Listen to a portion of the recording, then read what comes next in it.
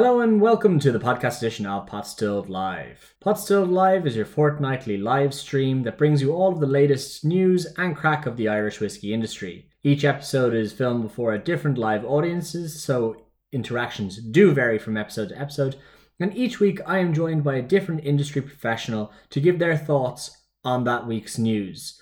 Do be warned, recording qualities do vary from guest to guest. So grab a hashgon, sit back and relax and listen to this week's episode of Potstilled Live.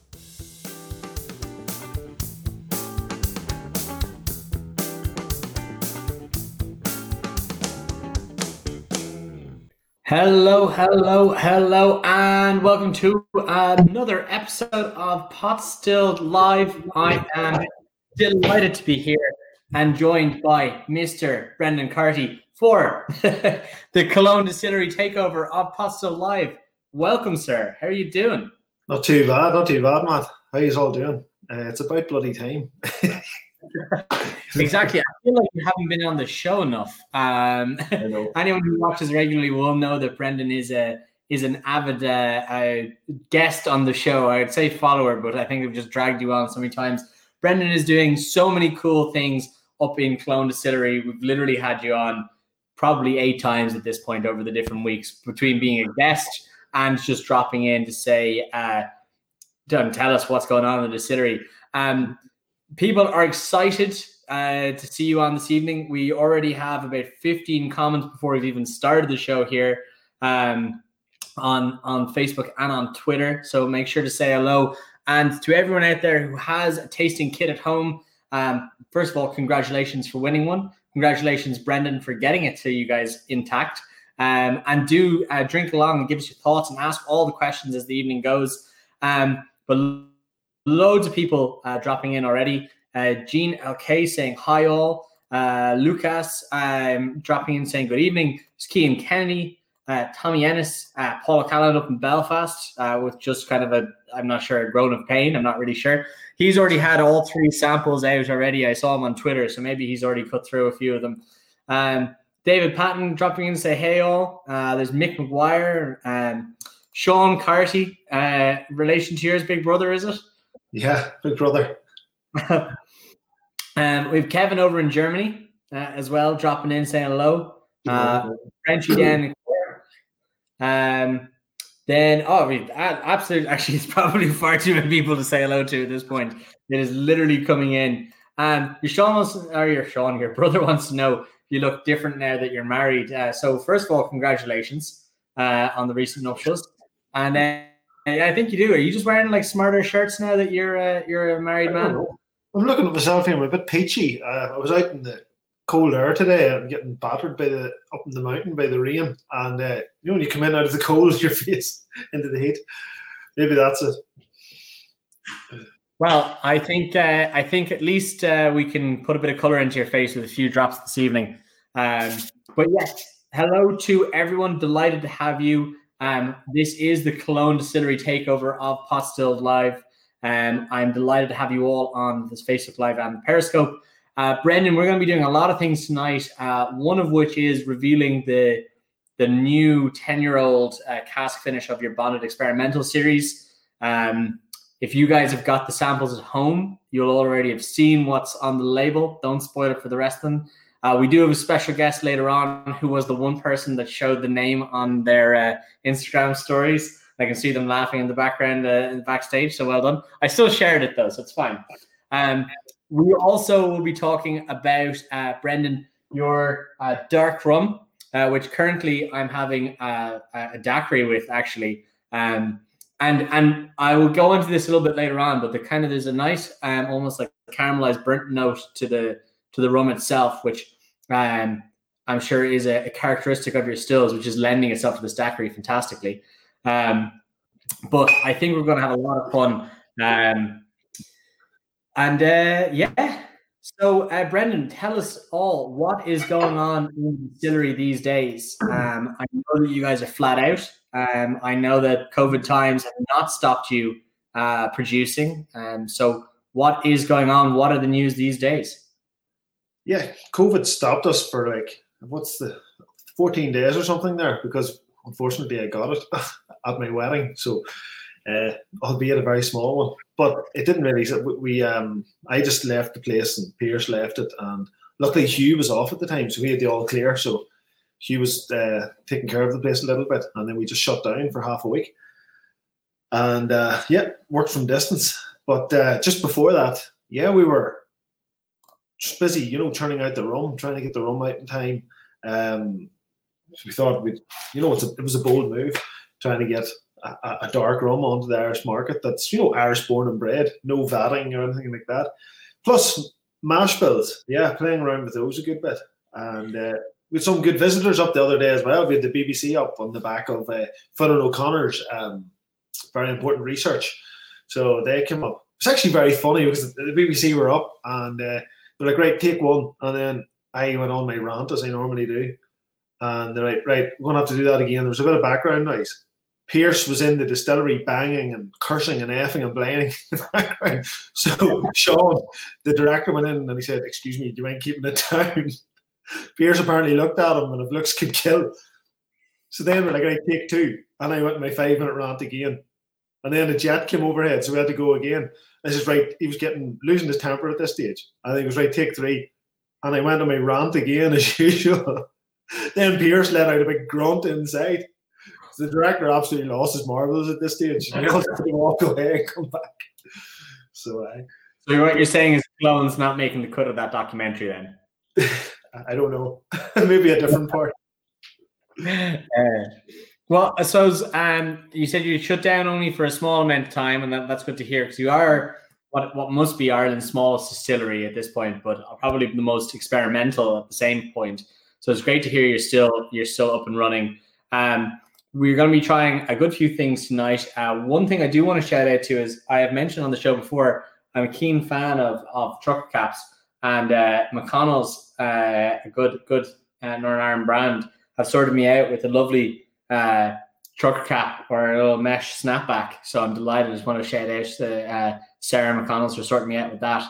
But yeah, so with everything that's going on, I'm sure you're going to be able to tell us a lot of the different tricks that are and the tricks of the trade and what life's like making all of these whiskies, from both blending, vatting, and also the distilling of them as well in the distillery as we go along. We are going to be joined by a guest, which I've mentioned a little bit earlier on. And I'm just looking around because I've got samples all around me, which is a delightful way to be. But I think we're going to have some fun.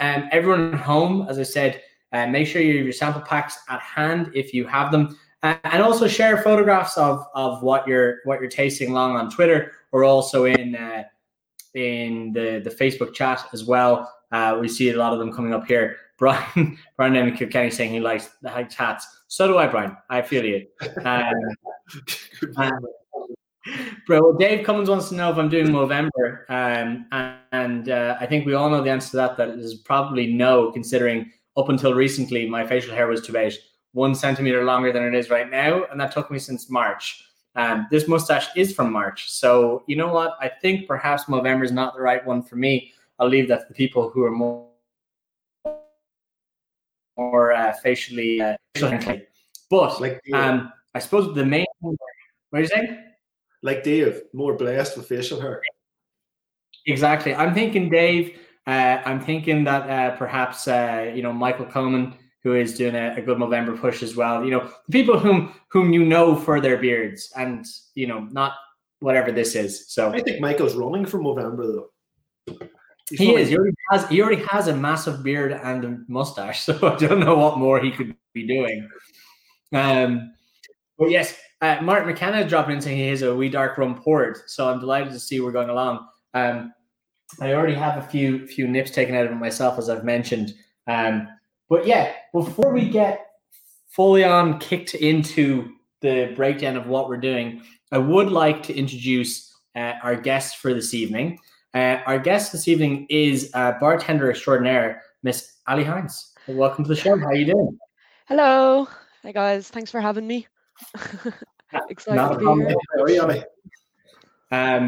I know, Ali, you were saying earlier on you were going to have a wee play with some of the different spirits that Brendan and ourselves are going to be talking about. So feel free to interject at any point. We're going to be having a fluid conversation, so it's going to be a little bit of fun. We're going to be jumping into the whiskies first, but Ali, why don't you give the people at home a little bit of background into who you are, so that we, I suppose, get to know you a little bit better. Hey Jane, I seen that comment there. I am a bartender in the Exchequer in Dublin. I am by no means a whiskey professional, but I am an enthusiast, and I love Killowen, and I love Brendan, and I love all the stuff they've given me so far. They're always nice enough to include me in all their samples and tastings, so I'm excited to be part of this one live for the first time. Yeah, basically I just make cocktails and talk. That's why I'm here. Exactly. And you're saying this is possibly your first time going live, because I've seen a lot of your cocktail videos online. And you're saying you get to edit those before they go into the public. I would say, the videos I post are a lot better because you don't see all the takes that I have to do and all the editing. I could do an hour worth of footage and it'll be a 5-minute video. So I'm just hoping I don't say the wrong thing here, but all good so far. Exactly. You'll be fine. So Brendan, I suppose, why don't you take us away on the big reveal of tonight's whiskey?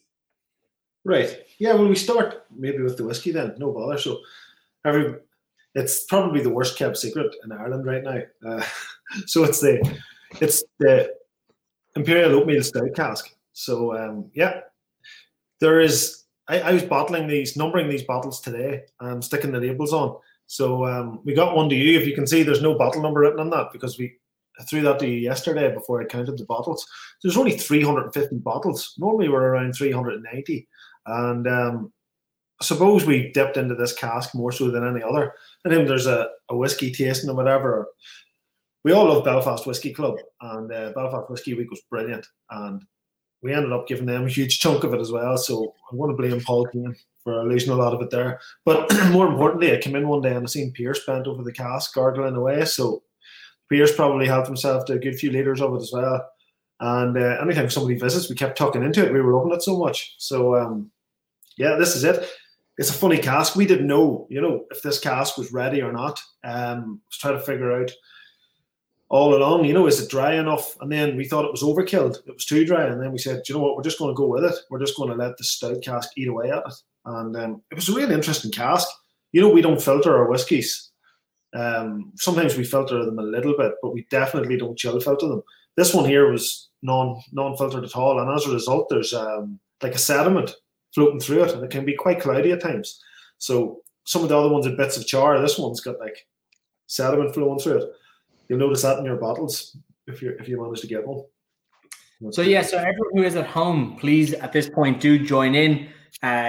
Put your sample in the glass, have a nose. I suppose taste along with us and let us know what you're smelling on the nose. Because for me, Brendan, I've tasted a lot of Imperial Stout cask whiskies. I've even created one for work for myself. Yeah. And this has got one of the most prominent stout noses to them that, it's one of those things that's very hard to impress upon the whiskey itself. It is indeed. Where we got the stout from, there's Mourne Mountains Brewery, which is a local brewery. It's in Mourne and cracking brewery. They do lots of really nice things. I'm actually drinking one of theirs at the minute today. So, but I couldn't find any more of this beer. So this beer was called Hops and Staves. It was an Imperial Oatmeal Stout. We took the cask from them probably around 8 months ago. And it's been sitting in there a long time. And the guys there, they had they made basically a very oat-heavy stout, and at Killowen we love oats. So we were like, right, this is a perfect match for our whiskey. And unfortunately, my taste notes aren't great. I'm still suffering from a little bit of palate disappearing from the COVID. So thank God Ali's here as well to help out. Actually, a few months ago, Alistair McCarroll and Ali both visited the distillery, and they tucked into the casks as well. So I think you've seen this one, Ali, as well, quite some months ago. So you've probably seen it progress over time as well. Yeah, I believe he did an accidental reveal as well, same as I did. I think he posted a picture of it when it was literally like no even word of it out there. And yeah, well, what you should start doing? Just put a big label in front of it being like, do not share this information with anybody. That will be the only way it's going to get through. But yeah, you're right about that real stout smell, like that coffee and dark chocolate mix, like on the nose. And I found that when I just added a little bit of water to it, you get that more kind of fruity, earthy smell. Just like a dash of water.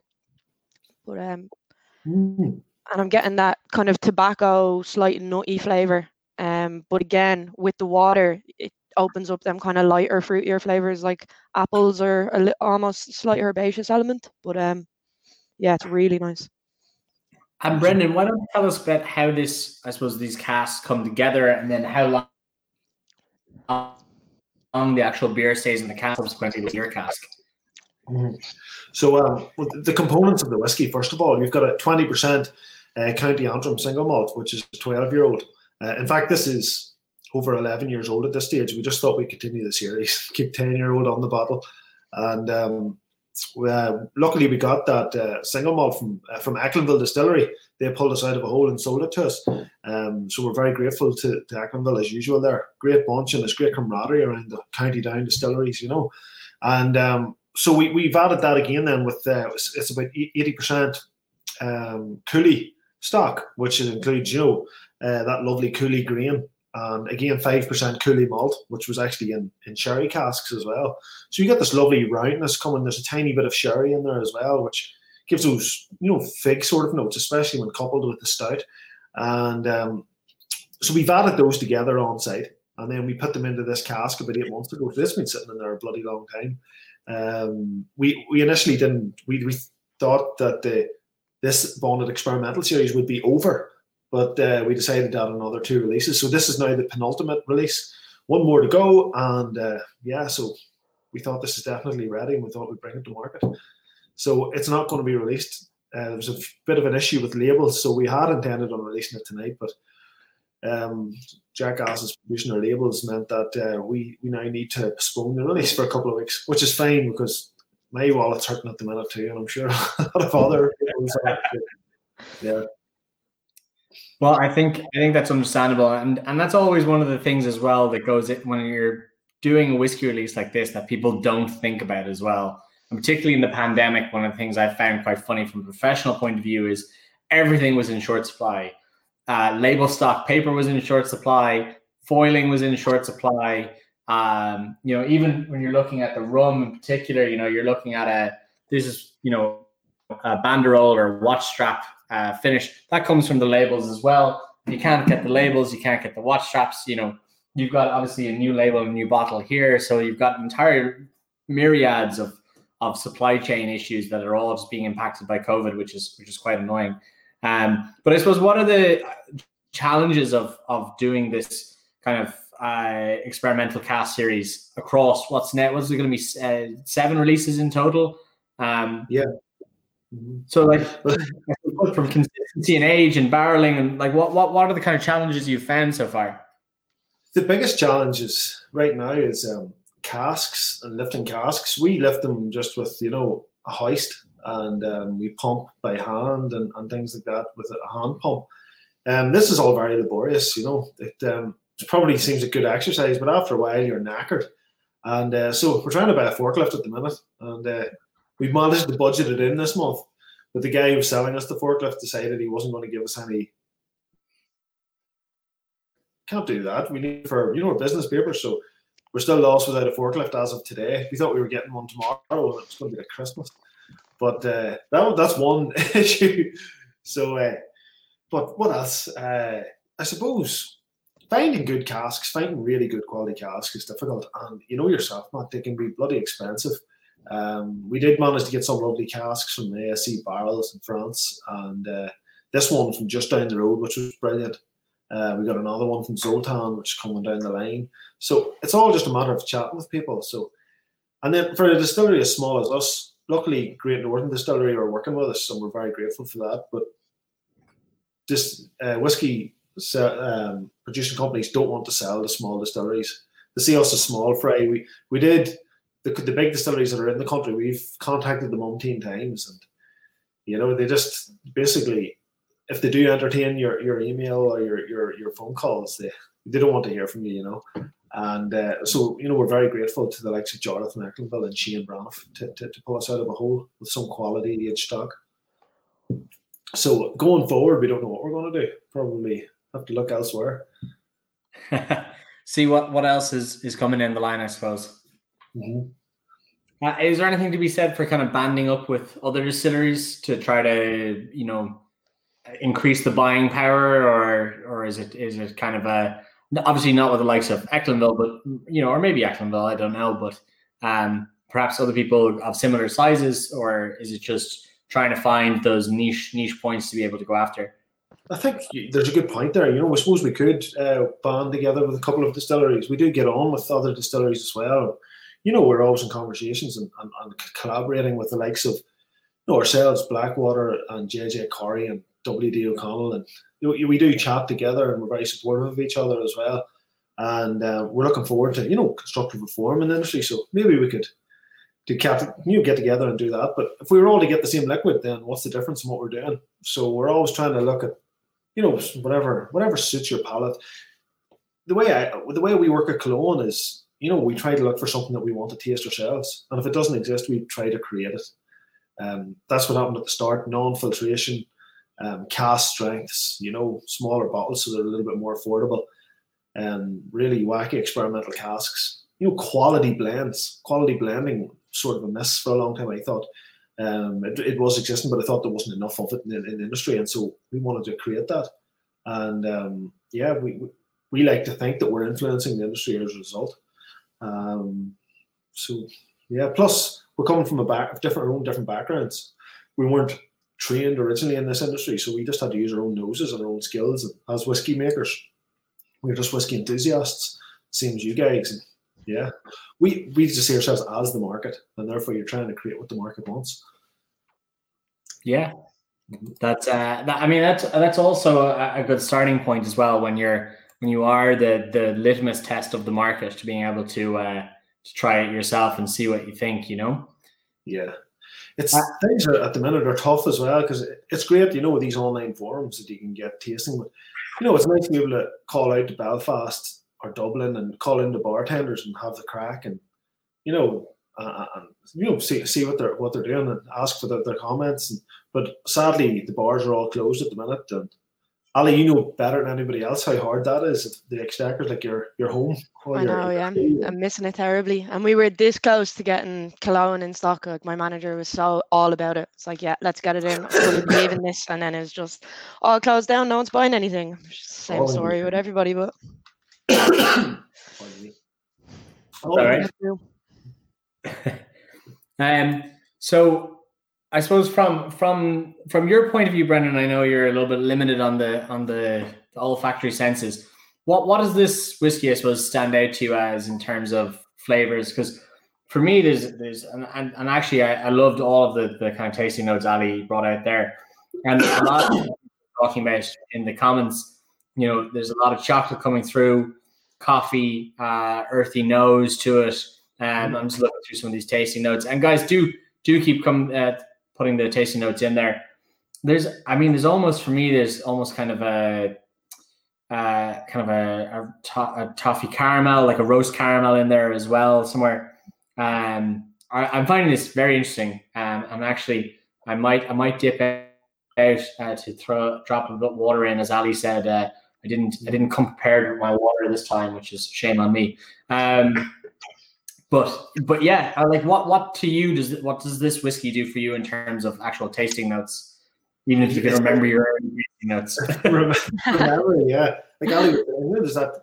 I'm starting to get it back now as well. That like cocoa, the way that bitter sort of cocoa that you would get, like real fresh cocoa, and chocolate in there too, coffee, and then like burnt caramel, like you say. So much more of those dry notes.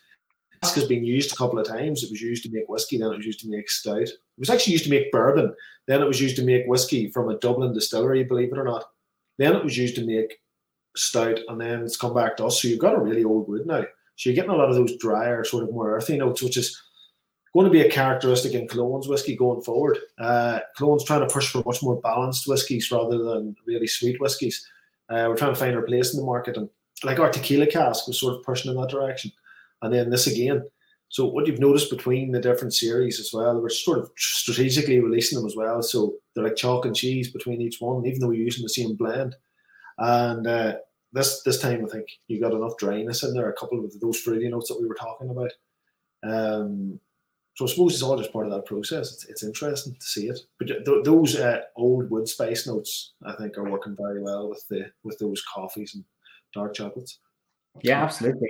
And if anyone has any more comments on the palate or what they're trying as we go along, please do throw them in. When do you estimate that this will be on the market? And I suppose at what kind of price point and what retailers do you think? Yeah. So again, the usual suspects. So we go with Irish malts, and then we go with Celtic Whisky Shop.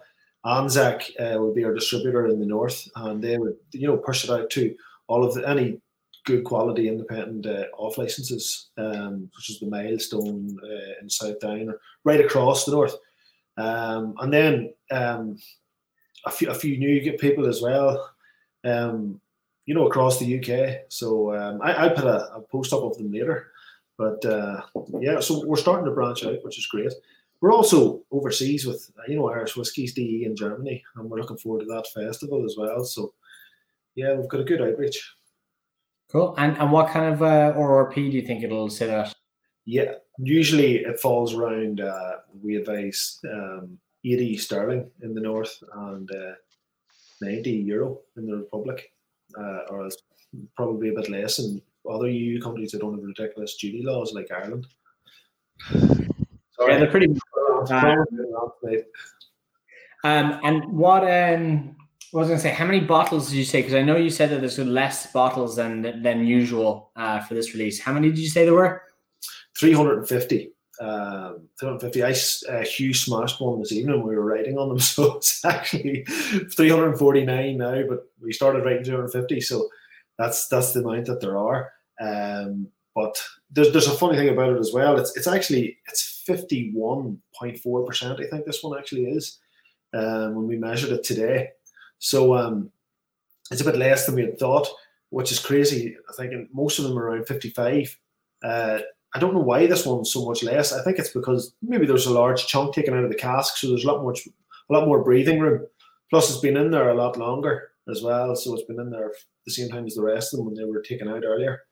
So it does need a bit of water, but don't be putting in just as much as you normally would with the likes of your Chocolino one. Yeah. Matt Morrison wants to know, when is Killowen coming to the States? I'm wondering the same thing. As you know, we're a team, and there's myself, there's Shane McCarthy, and Liam Brogan. Had founded the company together, and I like to put the pressure on Liam about this one. He's working on that. Plus, we've got a brilliant graphic designer who's trying to put the labels together for the States. So what we're actually going to do, Matt, is go to the States with the full Bonnet experimental range in smaller bottles, just 375. So yeah, that's something to look forward to. They look brilliant, and I can't wait. So what we've actually done is refilled all those casks again, just to a certain amount, 2/3 full, and we're pumping them all out to the States, and we really can't wait. So that's pretty cool. Do you have any estimated time on that, or is it just a TBD? It is going to happen. We're aiming for now, which we've missed, so we're hopefully get it out before Christmas. If not, January at the very latest, or I think I'm going to freak. But yeah, we'll get there. It's, you know yourself, when you're working on a lot of new products all the time, it just takes your energy away. Plus, we're a very small outfit. Everything's done with ourselves, so. But no, it'll be great when it goes there. Plus, we didn't want to create anything new for the States because, we've got people here who respect the whiskey that we're doing. And it wouldn't be fair, in our opinion, that something would exist in the States and wouldn't exist here. So I have to keep that in mind. Definitely. No, and that's very fair. And I think I saw John O'Donovan there from Irish Malts throwing a bit of slagging in the comments. And one of the things I know from my professional life, we had a project of which I worked on for actually quite a while. And then kind of out of a commercial deal that went on, was a one-off release. It was going to be whatever, a couple of thousand cases. But it ended up becoming an Australia exclusive to fulfill this. It was kind of a cherry on top of a deal, and the deal was great. So it worked out well for commercially, but that was one of the things we did. We released 72 bottles for Europe to at least be able to deliver something to the home market, because worked on this project for like 2.5 years.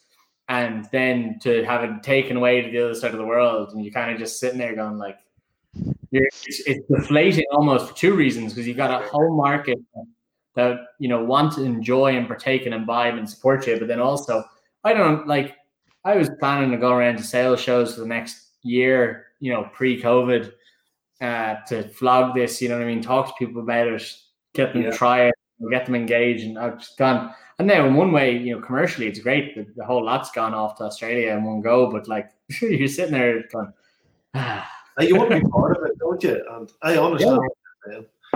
Yeah. Was this the stout finish, or what was this?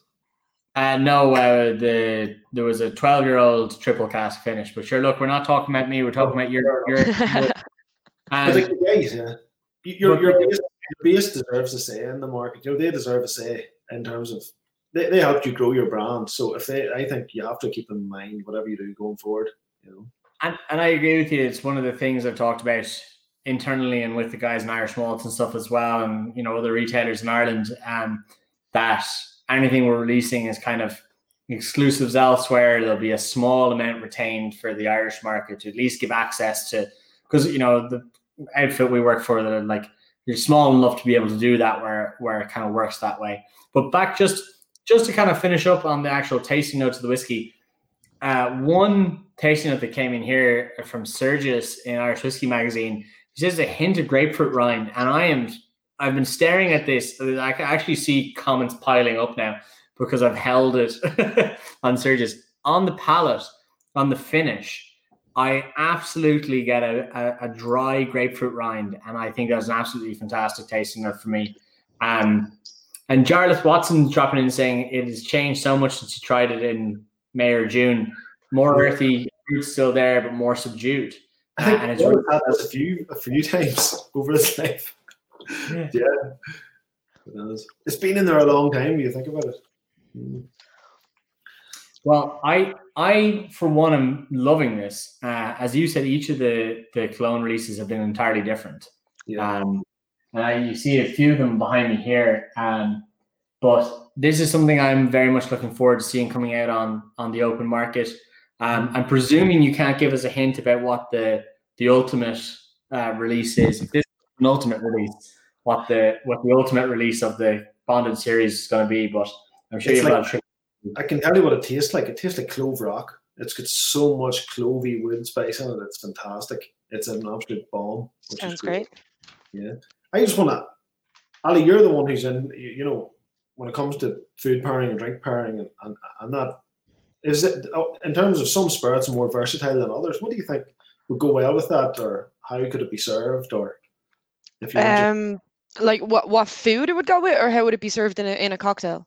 In a cocktail, or even if you had it with another pint, or whatever. In a cocktail. Just a pint of Guinness and this on the side. That's all you need. Now, I would say, like, because of the coffee and dark chocolate notes that are coming through, it'd be hard. Well, also because this is such a nice whiskey, and I'm usually a drink whiskey neat kind of person, but I'd want it to be in kind of like a stirred down boozy drink where it still stands up, not like, I don't know, kind of lost in a long drink or something. So I'd be teetering on kind of old fashions, or maybe even like something with a little bit of coffee and like cherry with a bit of smoke or something would be kind of bring out those kind of fruit flavors a bit more as well, because like everyone's saying, it's predominantly like chocolate and stout and coffee on the nose, but once you add that little bit of water, you get those like ripe fruit kind of fruity flavors. So it'd be interesting to actually play around with it and see. The one thing is, I told Matt that I'd play around with a few cocktails, but I only did the rum because I got so excited with the tiki aspect of it. And I love whiskey on its own, and that's no insult, because this is amazing just on its own. That's the way I would think it too. No, I agree. You may notice I actually muted myself and dipped off for a second because I just wanted to try it with a drop of water, like Ali said. I'm loving this. I think it's great. Lovely. Good man, Matt. I see Ian Brogan, Mr. Sales of Killowen Distillery, saying that he's a 20-foot container order waiting for the US. So he wants you to hand label black Sharpie and bottle 7,500 units in 2 new bottle sizes. He says you've three sheds up the lane on the side of a mountain. It's going to be a challenge to put it all together. But he says, That's all. Yeah, you got to get it in December, and it's landing in February. So that's a challenge for you right there. And also, I am no legal expert by any means, but I'm pretty sure that your Sharpies were brought to you by the FSAI. I don't know if they were or weren't, the Sharpieing out the information. But as far as I know, they only have access to criticisms if it's on the Irish market. I don't know. Who knows? I'm not sure. I'm no legal expert. But that might be. I think you're right. Here, I actually have 12 boxes there today, and I forgot to Sharpie them. And I have to open them now again and Sharpie them. Someone actually mentioned earlier on that there's a lack of Sharpies. But anyway, sure, look, it's a bit of fun. But Brendan, Ali, I think Ali's little story. The dark rum, I don't think has a Sharpie issue. But Brendan, why, if we move on from this fantastic whiskey, and again, guys, anyone who wants to ask questions in the comments, feel free. This is exactly what this whole takeover is for. This is the Killowen Distillery takeover of Potstilled.com. Ask the questions you want to ask, because this is the unbridled access to Brendan and also to Ali while she's here. I won't be able to give you as much information as these two, though, but I'll answer fun questions. Well, there you go. But why don't we move on to the Killowen Dark Rum, Ireland's first homemade dark rum. And Brendan, I know there's a very cool both distillation technique you use on this, but also your maturation technique on this. And then Ali, I've got my little cocktail here, so I'm expecting you to have something fun and cool in the background. Okay. It doesn't look as fun because it's been sitting here for a while, but it was very fun a while ago. Nice. That's great. Frank, me. Do you want me just to give a wee rant about it? Where's my bottle? Oh, great. What you're known for. So, but this is our new bottle. Pretty cool little bottle, and we got one of the main issues with the current bottle is, the hip flask bottle, which we're not doing away with, by the way. Whenever you stick it on the shelf, you can't see what it is. Everyone's like, "What the hell?" So they don't want to buy it. And Ali, I worked in a bar as well for long enough. There's no space in the bloody bar, and somebody who doesn't really know the bar, they come in, they tidy it up, and they just. So that bottle gets lost on a lot of shelves. But at least with this, when it goes along the shelf, you can see it says dark rum. I have to apologise about the little crease in the bottom, by the way. Somebody put a comment up on one of the pages that Pierce must have put them on with his toes. They tend to crease a bit because the bottle's concaved, and we didn't know that. It's very slightly concaved, and the label has to go somewhere. So it starts to fold in on itself a little bit. And so we're going to try and get tapered labels from now on, but she's still a beaut, and it's a testament to show that things are done by hand, and it's not perfect. Nobody is, and nothing is. Although we do strive. And as well, this dark rum, right? It's 100% Irish. So there's a lot of rums in Ireland that are spiced rum. Killowen doesn't do spiced rum. Doesn't do bought-in rum. We might do bought-in rum. We might buy something from Barbados or somewhere and leave it in a cask and sell it. Nothing wrong with that. But for us, we wanted an Irish born and bred rum. We don't think it's been done before in Ireland. That it was 100% fermented here. Fermentations, like all our fermentations, are good fun. Probably rant about that in a minute. But so we put it through a thumper keg in our still as well, which equates to an extra half a distillation. So it was such a heavy one. Why don't you explain what a thumper is? Because anyone who's not familiar with bourbon isn't going to know at all what a thumper or a doubler is. Exactly. So you imagine you've got your still here, and then you've got your condenser here, and the vapor goes from the still into the condenser, and it comes out as a liquid. Imagine in between you had another thing suspended in the air, so that another copper basket, and the vapor has to move through this copper basket before it gets into your condenser. Therefore, it's called a rectification. So when you have more copper in your process, any residual sulfates inside that vapor, when they interact with the copper, they turn into other chemicals that give you like esters, fruity notes, for example. So that extra interaction with the copper just gives you a much more mellow spirit, because this was a bloody heavy rum at the start. And although we had quite an aggressive casking program, which pared that back a bit, so the next batch of this in 6 months' time would probably be very different. So yeah, that's the idea of making it. Thumper keg rum. But one thing I'd like to say about rum was that it wasn't originally an Irish spirit, although at one stage we were drinking more rum in this country than we were drinking whiskey. I want to just quote Fionn O'Connor in that, because I'm not an expert. And rum is important because it was created by, basically it is a very dark legacy of slavery. So for every bottle sold, we're donating £1, to the Windrush Foundation. And just a bit of a testament and a bit of respect and a nod to those people, who created rum. And people are still being exploited to this day with low wages in certain parts of the world. So a small rant there on that point. Yeah. And yeah. Can you run down of what the actual casking regimen looked like for this rum? And also, someone has asked in the comments as to what age the rum is itself. Yeah. The reason why there's no age statement on this is because it hasn't got an age. It is not yet 1 year old. So there was about 20% of this was 4 months old, and the oldest bit was distilled last Christmas or last January. So this originally started whenever it was last Christmas and we had no staff, and I was still really eager to work, and I couldn't mash in and everything, and all on my own and do the whole thing. I'm not Superman and I'm not Pierce Carr, so I said, right, okay. What I can do is get a lot of molasses and get a lot of sugar and put hot water and yeast and ferment that. It's much easier, but the problem was it took that bloody long to ferment, because we do open top fermentations and we let it lie outside. So I was chatting to some of my distiller friends in Scotland, and they said, oh, your yeast needs nutrients. So what we did was we pitched more yeast, but this time we added a carton of tomato, 1 liter of tomato juice, and that acted as a nutrient for the yeast, and it gave it a kickstart. And it took these fermentations take 2 weeks every time we do them. We open them up and let that wild bacteria and the wild yeast in our local atmosphere to get in there as well. Whenever we were fermenting this as well, it creates those extra fruit. When we done it this summer, there was a hell of a lot of wasps. You can imagine what wasps are like around this. Kept jumping in as well. So, yeah. But we don't mind. Everything gets boiled twice, and you're producing 70% alcohol or higher when you're making it. A few wasps in there will give it a good buzz, I suppose.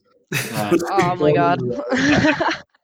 There's a lot of activity in the fermentation tanks, so it was a hive of activity, you might say. Hey. Ali, it's your turn. I want to leave now. I think before we get Ali's thoughts and advice on sorry, Alan Mulvihill just says boo. Alan can't say anything about shite jokes, to be fair though. But yeah, this has possibly one of the most interesting flavor profiles of a rum I've ever tasted. What after you've done your kind of long fermentations with your tomato or pineapple juice thrown in, what is the process after that? Because it says on the front label, not only does it say Thumper Keg Distilled Direct Flames, but you also have Solera Method written on the front label, which is just underneath the dark right there. You've probably asked me that 3 times, and I kept getting distracted. I'm very sorry. It is, yeah. So what we do is we put it through a series of casks. We've got 6 firkins, 50-liter casks that once held American bourbon, and I asked for them to be, quite heavily charred, and the insides of them were probably scored or something with.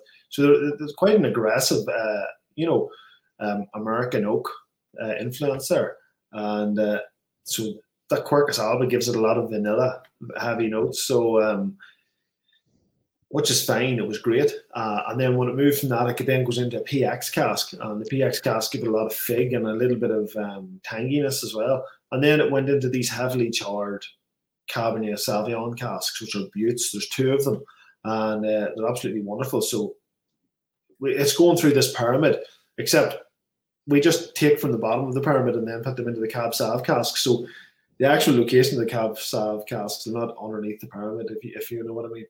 But it's the closest thing to a slur we can get. So once we get those emptied, we're going to build this pyramid. It's going to be brilliant. But it still moves in the same process. So this is our interpretation of the slur method, and it moves from one cask into the next cask, and then down into the next. So right now we've been we leave aged stock in every cask. No cask is fully emptied, so that it's just constantly going through the vat, and there's always the oldest spirit in there. So that's the idea. But we might change that in a few years' time in order to try and give it an age statement, to try and make sure that there's at least one cask here of aged spirit every time. But yeah, play it by ear. It's all about flavour and it's all about experimentation. Absolutely. Just a question on the molasses. Where do you source the molasses from? There's a company called Andrew's Ingredients, which supplies all of the local bakeries. We are trying to reach out, to overseas suppliers so we can get a bit of, provenance and know exactly where the molasses is coming from, but we can't actually do that at the minute. It's run such a small industry here that sourcing it isn't brilliant. So molasses is actually twice the price of sugar as well. So we're doing a 50-50 sugar to molasses smash here as well. I was going to say, is there a reason for that? So it's price more so than anything? It's just, most people, traditionally, I think, molasses was a byproduct, and it was, people used more of it because it was cheaper. But now we're actually trying to use as much as we can. Yeah. Any of our Scottish friends that are making rum, we're chatting to them, and they're using 20% molasses, but we're actually using 50%, which is massive, and it's very expensive for us to make this. We're buying it directly as well from, these bakery producers, bakery suppliers as well. So it's expensive stuff. Yeah. Mm. So for the people back home who aren't rum makers, what is the difference between, I suppose, your sugar and your molasses that you're using in the fermentations? Yeah, so you would sort of see sugar as more of a primer sugar, and molasses it isn't really fermentable, so it relies on the normal sugar, refined sugar, to create momentum, and then the molasses starts to ferment off that. If you just pitch yeast into molasses and water, it wouldn't ferment. You need normal sugar in there too, and the rest of the molasses. It's a bit like an adjunct in your pot still. It's like making pot still whiskey. Your unmalted barleys, all malted grains do not want to ferment, so you need to have a lot of other malted produce in there to kick them off. I think very basically you would describe it as a primer sugar. A lot of distillers would probably kill me for saying that, but we're just trying to speak in layman's terms. Absolutely. And Ali, I know you were showing off what you believed was a nice tiki-looking cocktail, and I still think it looks nice. What experimentation did you get to do on this rum? Well, obviously, I have a lot more kind of supplies than the average at-home bartender would have. So the one I have in my hand is actually it's not even that tiki per se. It's just kind of ingredients that you might have at home. So it's just the rum, apple juice, lemon, a little bit of sugar, and then a dash of Angostura bitters, which I just realized now is probably not that common, but just to add that one dash of herbaceousness and bitter component. But I was thinking it would be great as well in a dark and stormy with ginger beer. I feel like it would hold up well in a jungle bird as well with Campari and pineapple juice, maybe even like a hurricane or something, passion fruit, lemon juice, rum. Yeah, I'd be excited to try this because I love the slight kind of vanilla on the nose, but then that honey, molasses, and like buttery mouthfeel, and I just think it stands up really well in a tiki cocktail, as well as a sipping rum, because I wouldn't be one for sipping rums. Like, I do love rum, but I usually like it in cocktails, but I'd also just sip away on this by itself. It's really, really good. Mm-hmm. And quite different, I think. It's been a hot minute since I've sat down with a sipping rum, but it's quite interesting, and it's quite different from a lot of other rums out there, which I'm quite liking.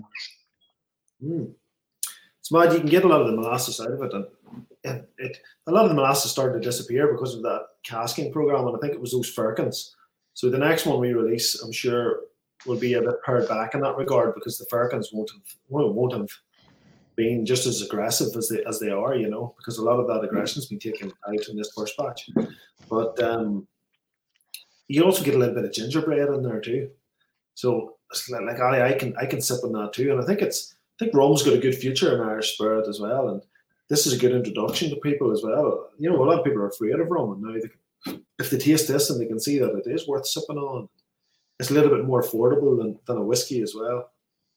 Because it's a lot less labor intensive. But yeah, it's great. I haven't got the skill set you have, Ali, to create such a lovely cocktail. I just throw a splash of ginger ale in there. Yeah. As well, it's a nice breakfast drink then. But there's great drinks, like when people think of rum, they always think of like tiki, but Ireland has such good products to be used in a flavorful kind of fruity rum drink, like you have however many strains of different mint, you've got fresh strawberries, like lovely Wexford strawberries, whatever kind of berries you'd like. There's a lot to be said for a rum that can stand up in a tiki drink like that, and I think we could kind of push people, Irish rum, Irish products, Irish tiki, and this apple juice and lemon, and you could even use honey as a sweetener, like a nice Irish honey, and it's kind of like a nice cold apple pie, let's say. You get all the spices coming through from the rum and the nice sweet apple. Yeah, I'm a big fan. I'm glad I got a full bottle for myself, not just a little sample. Oh, great to hear.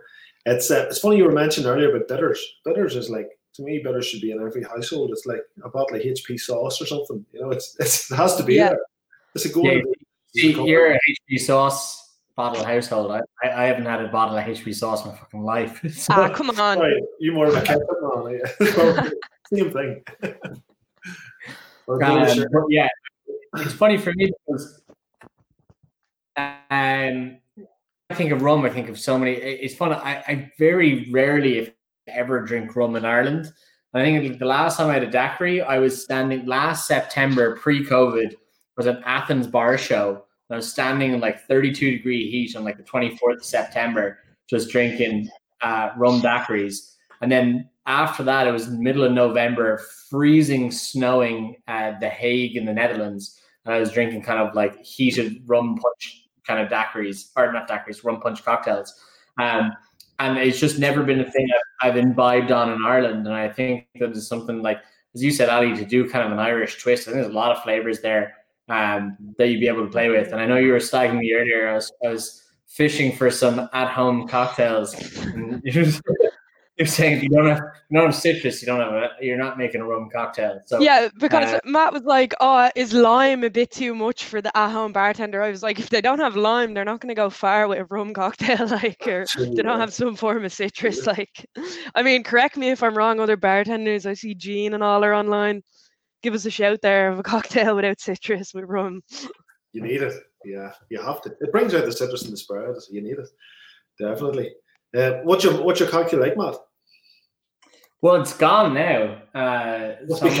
So good then. And as well, I actually, to tell a lie, I thought I had a stack of limes at home, but I actually had a stack of lemons, so I kind of just swapped out the citrus. So to be honest, it worked. It worked for me. It was an improper cocktail, but I enjoyed it endlessly. Actually, I actually made two.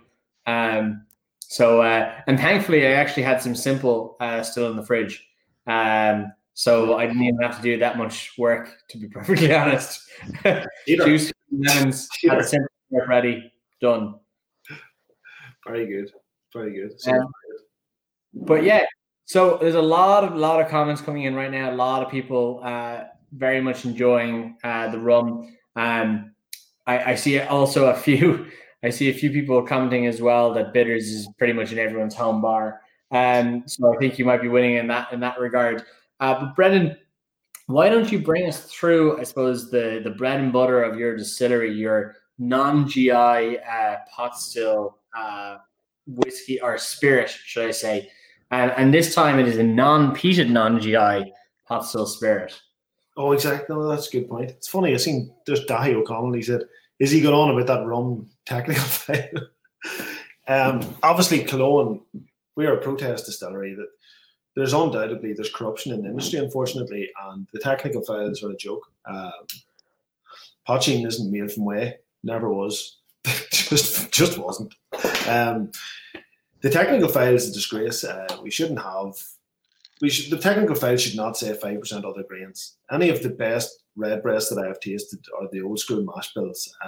If you're ever lucky enough to taste Old Cumber, which thankfully it's been revived by a very high quality County Down distillery that's not too far from Killowen right now.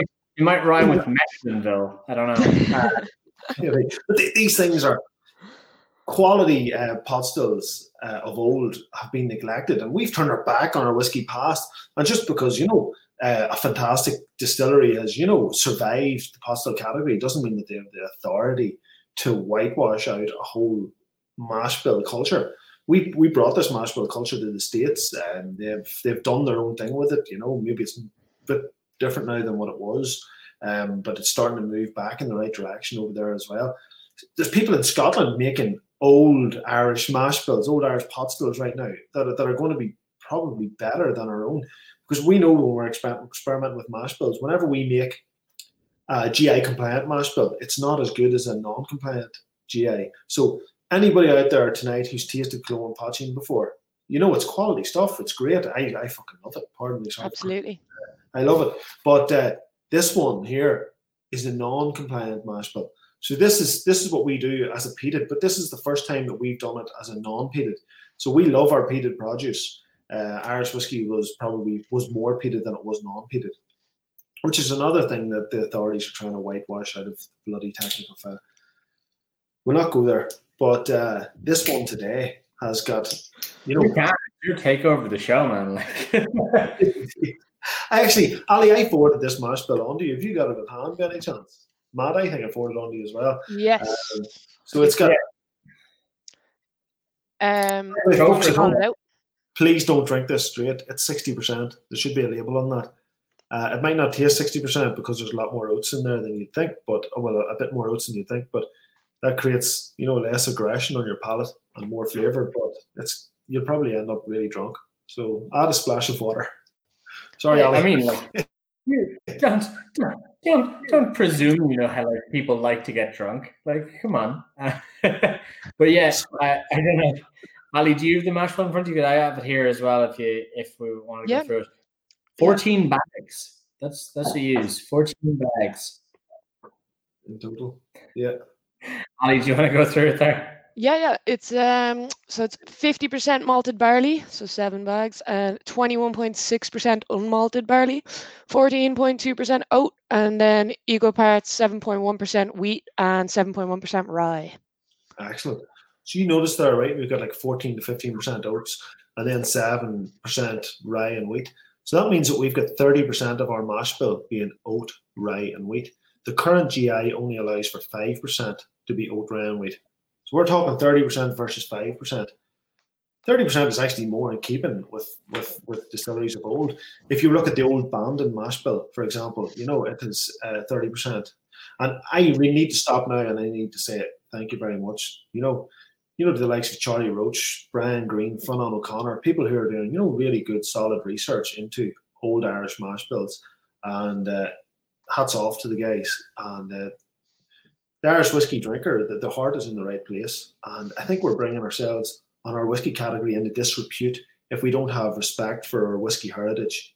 And Potstills of today are amazing. They're my favourite whiskies. But at the same time, we need to have respect for Potstills of old. So whenever you've got an organisation that's, corrupting the legislation, you're only damaging the whiskey category and you're asleep at the wheel. Take a look at overseas, and sorry to be ranting, but take a little taste. It's all right. I said, I was talking to some people there recently, and we were musing on the fact that the Irish Whiskey Technical File was developed to protect the category from outside imitations, and now is simply being used to police the inside genuine. Those same organisations are also attacking small distilleries like Killowen. for putting too much information on the back of the labels and then denying it, even though there's an email trail to prove it. I do want to address one thing. We have a question in from Stephen Fanan, who says he wants to ask a question about launching a whiskey brand.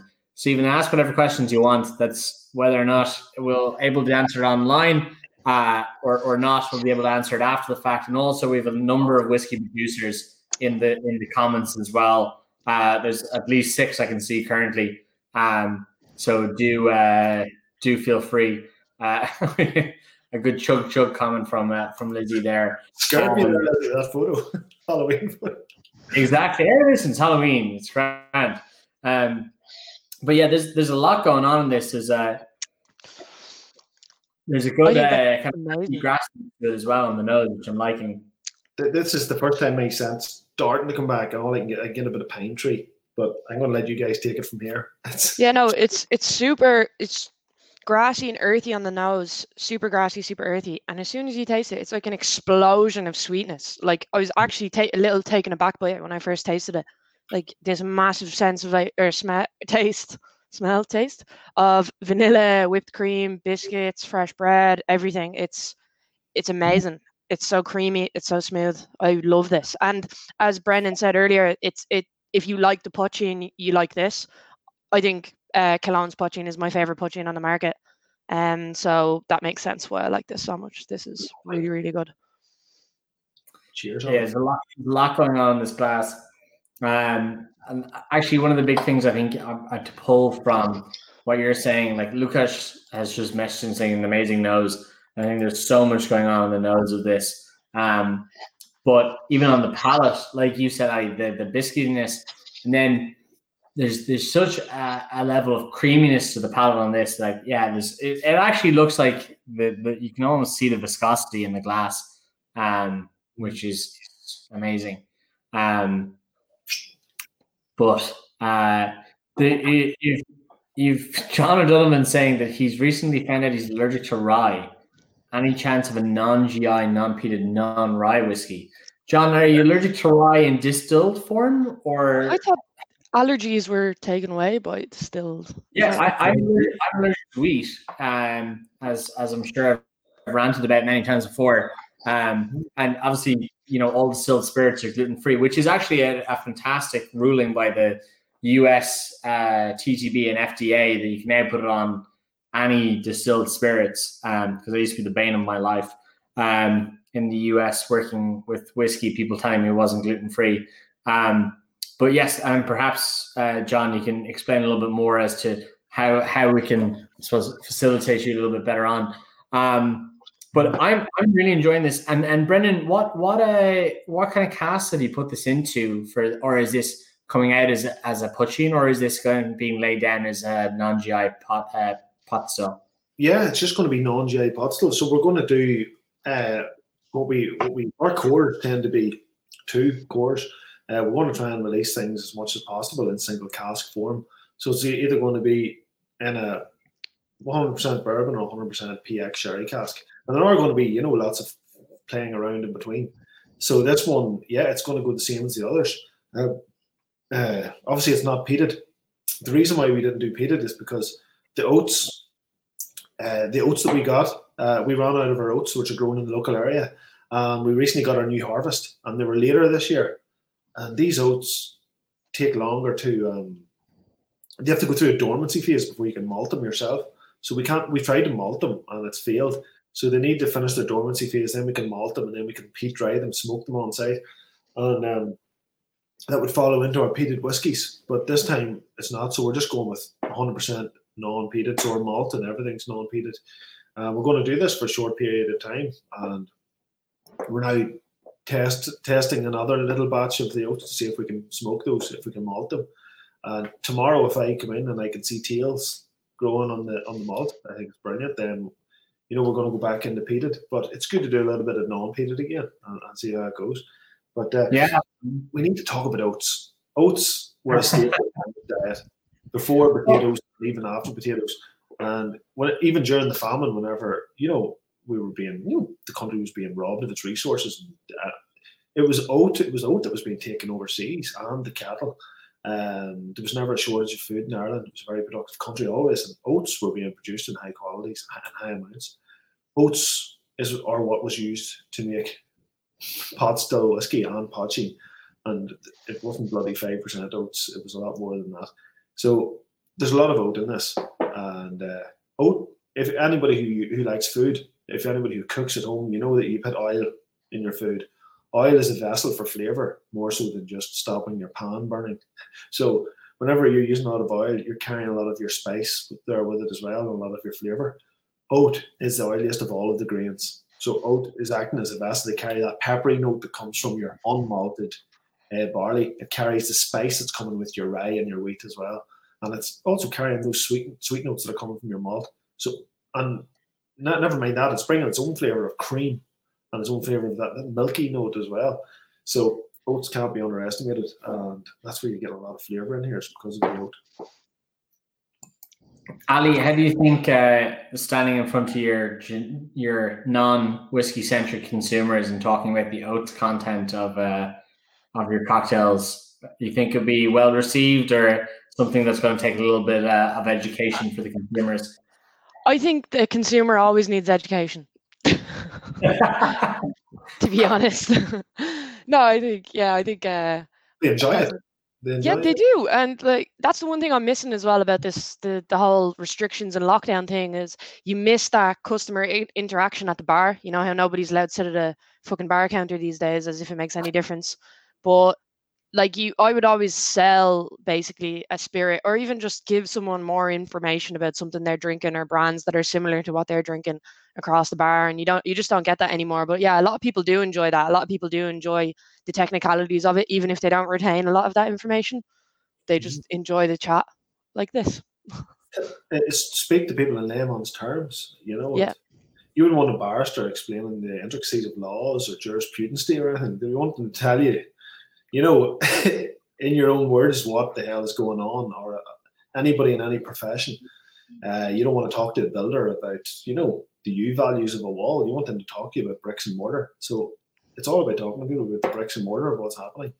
So it's about relating to people. Ali, your videos are great. When lockdown hit, you were going out to your back garden, you were picking stuff out of the hedge, you were making pulling things out of your freezer. Things that anybody can do. You can make a cocktail at home. And it's the same idea, you know. It's imagine people just going into the back garden, putting foxglove into cocktails. Waking up dead. Something like that, all right. Google Lens is a powerful tool for anybody that's foraging. Just taking out a picture of it and check if it's poisonous or not. that is a seriously good piece of information. But sorry, Jarlath is asking, what is the mash bill on this one? He missed it earlier. Jarlath, 50% malted barley, 21.6 unmalted, 14.2 oats, 7.1 wheat, 7.1 rye. So very much expensive. Yeah, this is essentially the peated one that you've enjoyed before, except we've taken the peated character out of it. It's all non-peated, so it's the first time we've done it. We've done it for a short period of time there, probably bringing it to a close very soon. The malt for this one came from, it was grown in Dundalk. The oats were grown in the lane. I'm just going to mute myself for a second because the dog's making child in my apartment. So you keep talking. Get him back. It's funny, the dog's becoming more of a celebrity than the Potstilled show, than Matt. Good thing I'm here. You'd be talking to yourself, Brendan. You've done that before, actually, one time. Actually left me standing. But no, it's good to have a third person just in case. But no, enjoying it. Here he is. Gorgeous. Hello. Gorgeous. You should leave him on, Matt. You can clear off. Yeah, exactly. She's been a little bit of a menace today. But she's slept through the whole of the show so far, the whole hour and 10 minutes. So she just woke up and started pecking around her water bowl, which is unfortunately metal on tiles, so it was making a load of noise. What's her favorite so far, the cocktail or the rum? Or give her some of the 60%. Maybe not right now. She's only waking up. Maybe give her a little while, and she'll be all right. But Ali, for you, what has been your favorite so far? And then for everyone else, let us know in the comments what's been yours favorite so far. Well, obviously they're all so different. So what would be my favorite? I'm super excited about the dark rum because of the category and because I just want a nice Irish dark rum, and I love the flavor profile of it. This is, like you said, similar to the Poutine, which I already fucking love. This is amazing. Maybe a bit too high ABV for me. Maybe needs the dash of water. Yeah. And then I'm super excited about the stout cask finish, oatmeal stout cask finish as well. This would be definitely in my top 3 of the bonded experimental series that I've tasted. So it's hard to choose, but if I had to choose one now, I'm going to go with the dark rum just for the potential for tiki cocktails, whereas I would drink the other two just by themselves, which is perfectly fine, and it's what I'm used to, but maybe just dark rum for the bit of excitement. That would be my... It's good to see. The rum's funny. It sort of comes across older than it is. Yeah, definitely. I was actually surprised to hear you say it was as young as it was. Like our still for like any of our spirits, they run for 12-hour shift rather than a 6-hour shift, which is required, for the stills of that size. And other distilleries I've worked in, it's been 6 hours in each still. This has been 12 hours in each. It's just the way we run our stills. It's a low flame, direct flame fed heat. Also, creates that burning at the base of the still. That molasses sticking to the base of the still and charring. Maillard reaction, is it? Yeah, and I don't know if that exists in the rum or not. I don't know how much protein exists in a rum mash, but at the same time, there's bloody burning going on there because I know it firsthand from cleaning it off the base of the still. And then, that using that thumper keg, it's such a bloody inefficient system, and it's running through. It doesn't clog up the condensers like the other ones do because there's no solids in there, but it's a lovely note, and it tastes quite aged when it comes off the still. It's quite fresh, and so it's so versatile. So we're dead happy with it, and we're looking forward to seeing lots of rums coming into the industry now. Well, I've gone completely rogue here when I took my Imperial Stout sample with a splash of water and basically just threw a little bit of the rum into it. And actually, I don't hate it in the slightest. I think, Ali, you can jog off now. I'll be the next. Oh shit, I've none left. I just have a little bit left. Oh, I do have some left. Why not? Can I just say as well that this gets sold out in Irish malts there? John was chatting to me a couple of days ago, but we do have some stock left on Celtic Whisky Shop. So if anybody wants to try the rum, tune in to Celtic Whisky Shop. I'm going to share the link on my Facebook post right now. So they have some bottles left there. Thankfully, there's still some out there. And get it into your belly and tell me what you think. I'm actually going to say, Brendan, because someone said this to me earlier on the show or before the show that Celtic sold out, and I've literally just Googled it. Celtic is sold out of your rum. Okay. Do you know what's so weird? I only bought the dark rum like 2 days ago, and it was still in stock. I was buying myself a bottle of the Poutine, and I saw the dark rum, and I was like, oh, I'll get a bottle of that for myself. I'd say I got probably the last bottle, or maybe the second last bottle. Probably did. It's mental. A couple of days ago, there was only a few bottles sold, so it's gone very quick. There might be some in KWM Wines, which is another Northern Ireland store that ships around the country, so that's another option. But God, it's moved fast. So there's another. But I forget. Unless Liam Brogan wants to suggest anybody else, just stick it onto the chat, Liam. Let us know who else would have it right now in stock. Maddie will call it out. Are there new batches coming down the line? Is Ali going to be able to whip up some cocktails in the future with more Killowen, or is it kind of a one-off deal? Yeah, definitely. And if there's a shop out there that needs some, we'll make sure they get some. If there's a quality bar that needs some, we'll make sure they get them. The Shacker's a cracking bar. But there's also other bars that we're really fond of. We're fond of the Palace Bar. We're fond of the Bank as well in Dublin. And then when you go to Cork as well, they actually have us on their menu. Cask in Cork is a brilliant bar. Linda is great down there as well, and Andy. These guys are at the forefront of the industry, in my opinion. Despite being from Cork, Ali. She's just a Cork. She's like a fish out of water. She's actually from Cork, even though she sounds like a dub. But no, down there they're great. We're on their menu. Our Potching used to be on their menu in the last season, but they had an amazing twice got up and they set up these fantastic menus, and then COVID comes and knocks them out of the water. But so we were actually on the menu there as well, and so we were getting rum to them even before it was released, just to make sure that so we wouldn't see a bar stuck, That's fair enough. And listen, Ali, it's fine. Someone needed to sound like a dub. I'm the resident dub here, and apparently I don't sound like a dub at all. So I don't take any shy talk for Cork. Both my parents are from Cork. I have a strong connection. Unlike most dubs, I don't shy talk them. Some great bartenders and great bars there. I won't say another word about it. Connor Ryan from Kinsale and the Folk House and Baucus and also Pierce Lyons is saying there's no shy talk for anti-Cork. Don't worry, I wouldn't reason that way. See if your comments coming up. It's the Rebel County for a reason.